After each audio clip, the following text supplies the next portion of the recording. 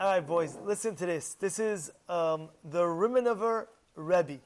Did anybody ever hear of the Rimanover Rebbe?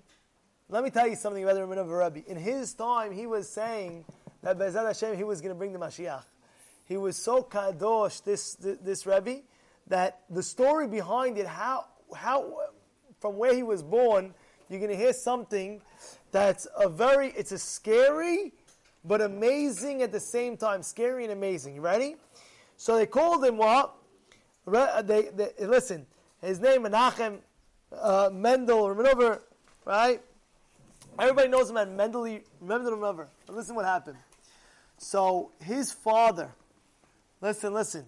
His father was in a certain town, and there was a very wealthy guy in the town. He had, all these different assets that he had. One day he had to leave town. So now what did he have to do? He couldn't, if you realize, you can't bring your buildings and things like that with you to the next town over and to transfer back in the day. It wasn't like nowadays you transfer money. So he saw that he had to sell all his assets, all his properties, everything he had to sell. So what did he do? He went to the father of the Rimanover Rebbe, and he told the father, he said, listen, for a cheap price, I will sell you all my assets, all my properties, everything like that for a very discounted price. Good? So he said, okay, no problem. But there was one problem. What was the problem? Even on the discount, it was a lot of money. He didn't say it was a discount, but you're right. But as soon as he buys it, though, he becomes one of the wealthiest persons in the entire town. The wealthiest persons of the entire town. That's what he's going to become. So imagine right now you have a deal. Imagine you have a crazy deal, 100-flight building for half the price. But it's still expensive. Let's say it really costs, let's say, $1 billion. But you get for $500 million. What are you going to do? Even if you get it for $500 million, it's impossible. Call Eli, I'll give you the right. Anyway, so you had to get $500 million. It's still expensive. So he went home, but it's a guaranteed $1 billion guaranteed. He went home. He ended up going home, and he sold. He told his wife, "What should we do?" He says, "No, it's no big deal. Sell everything we have. Okay, you have a lot of money. Okay, so we bring a lot of money. Okay, it brought down. Okay, they're almost there, but they're still missing, a nice chunk."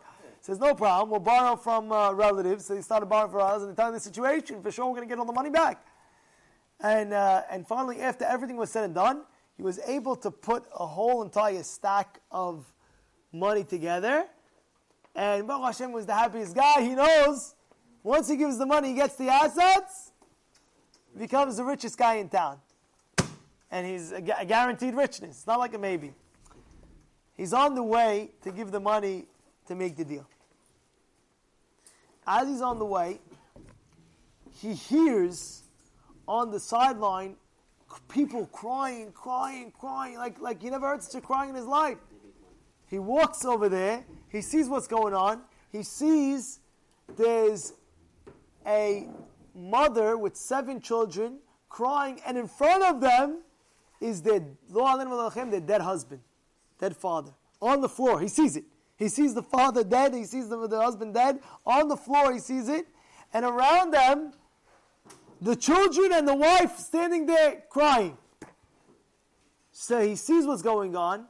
Says, what's going on? So the mother starts crying. Says, what's going to be with the parnasah? We don't know what's going to be. I have 7 children to support. This is crazy. He didn't have any money. He left nothing, 0. And they were crying about the father and crying what's going to be. So he felt bad. This person felt bad. The Rimanover Rebbe's father felt very bad. And the Rimanover Rebbe's father said, don't worry.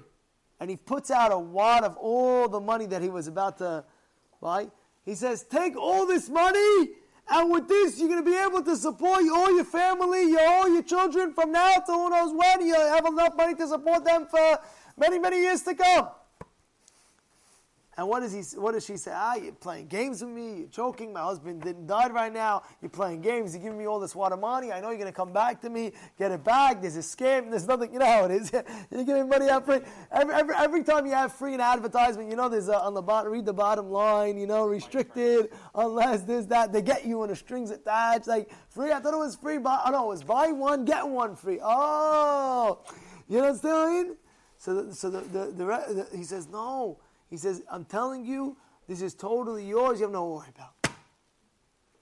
All of a sudden, after he left, in Shamayim, there was a big thunderstorm in Shamayim. Wow! Did you see what this guy did? This guy gave out all his money to tzedakah, everything for this almanah, for yetomim. Wow! They were saying, everyone was screaming out in Shamayim, we have to give him a gift. We have to give him a gift. Go give him a gift, a big gift. So they were deciding, what are they going to give him? A big gift. Who gets involved, of course? Satan Yetzer Hara. Samech Mem. Says, wait.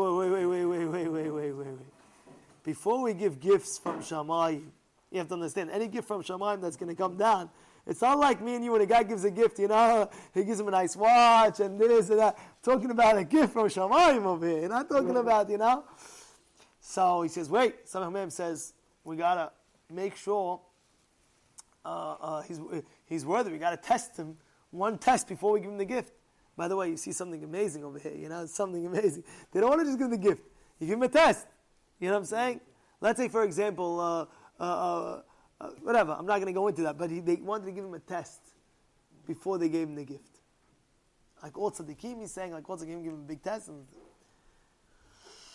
So what they did was, Eliyahu and Avi started getting involved.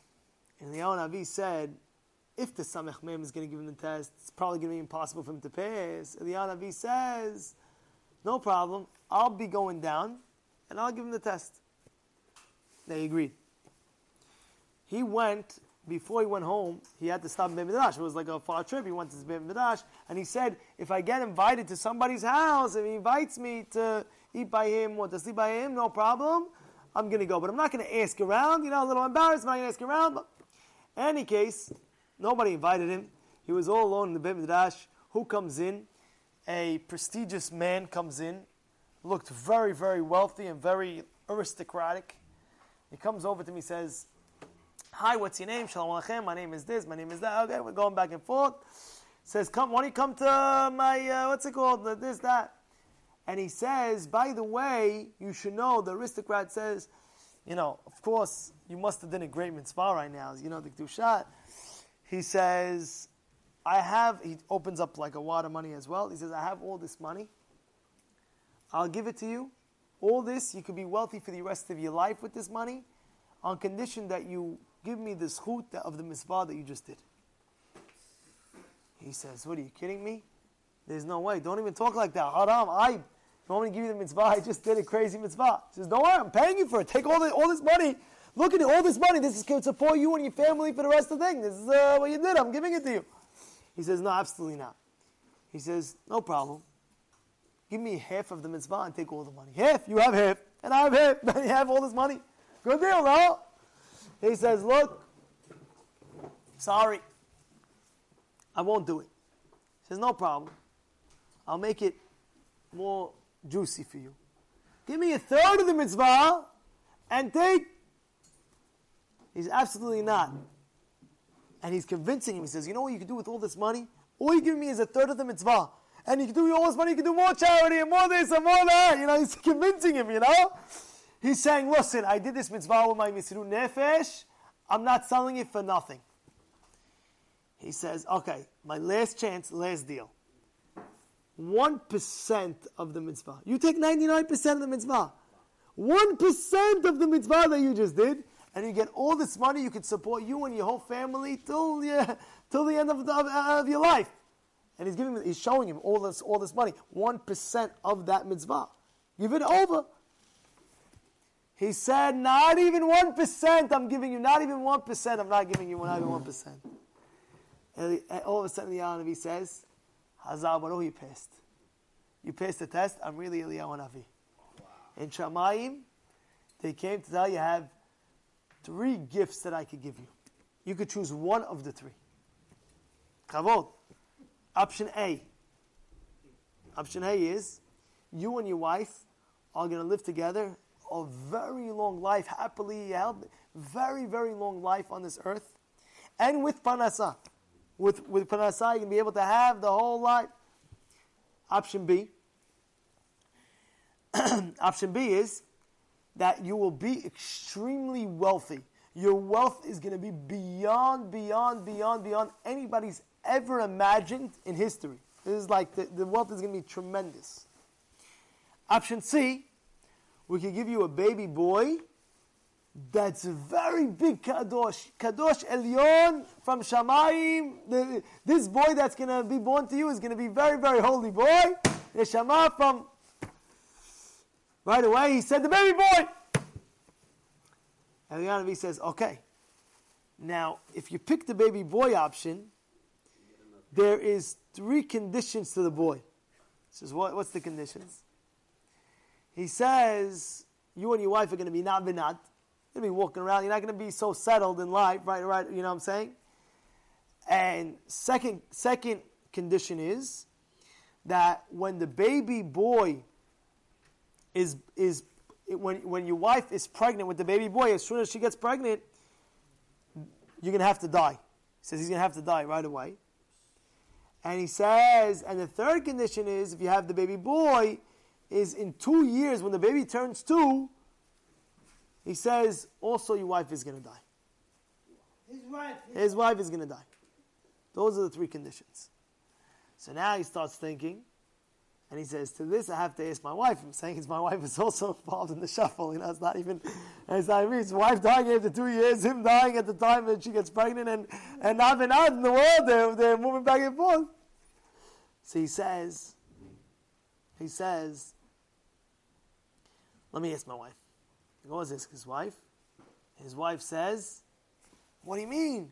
Such a kadosh baby? Take the baby, you're crazy. Of course, take the baby. Let's go. Let's bring it. Okay. He goes, he tells Eliyahu, he says, listen, we're taking option C, the baby boy. We're taking that option with all the conditions to it. He says, okay, no problem. What happened? His wife gets pregnant. He dies. 2 years later, 2 years later, the boy turns 2, the wife dies. All conditions came to par. But the boy that was born, he was born from an neshama, a soul that came down from Shamayim, that was from Kivyachol, imagine a soul, a neshama, from many, many years prior to the generations. You know what I'm saying? It was like a neshama, such a holy neshama, that imagine neshama, I don't know how to say it, but many, many, many years ago, they came into this generation, and his impact into the world was so wild, so big, that people would say that he was the tzaddik of all the tzaddikim in that generation. And in that generation, there was many, many tzaddikim that were on a high, high level. And he was the biggest tzaddik out of all of them. And he brought down such kedusha, and he was bringing down Mashiach. In his generation, he was saying about it, Mashiach's coming in my generation.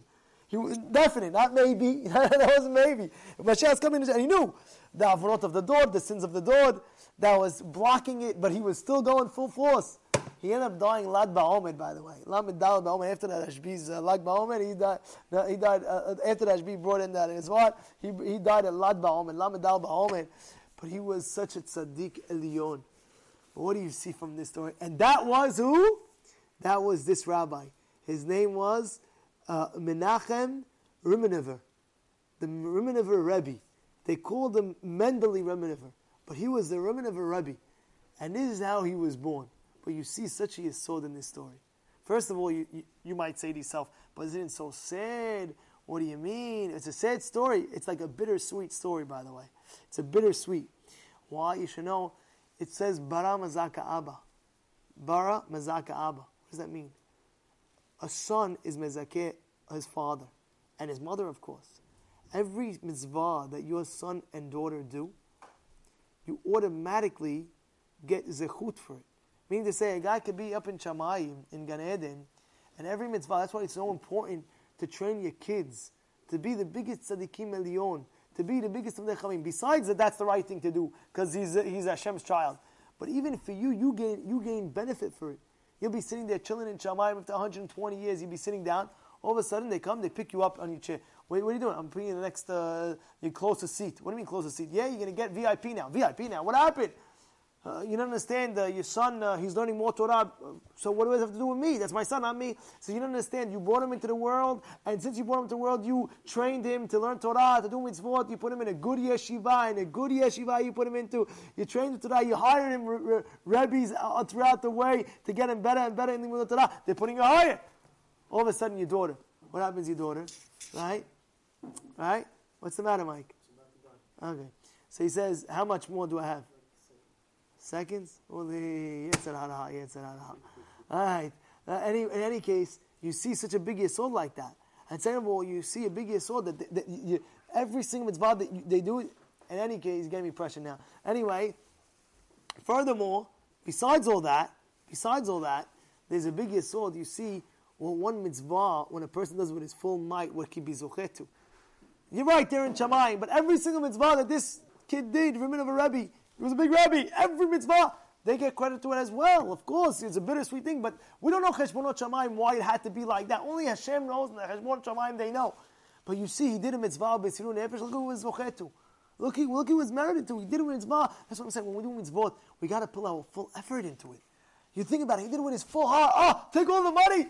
What do you mean? You could have been, doesn't make a difference. Right now, the situation, put all the money in, take it. Don't worry about me.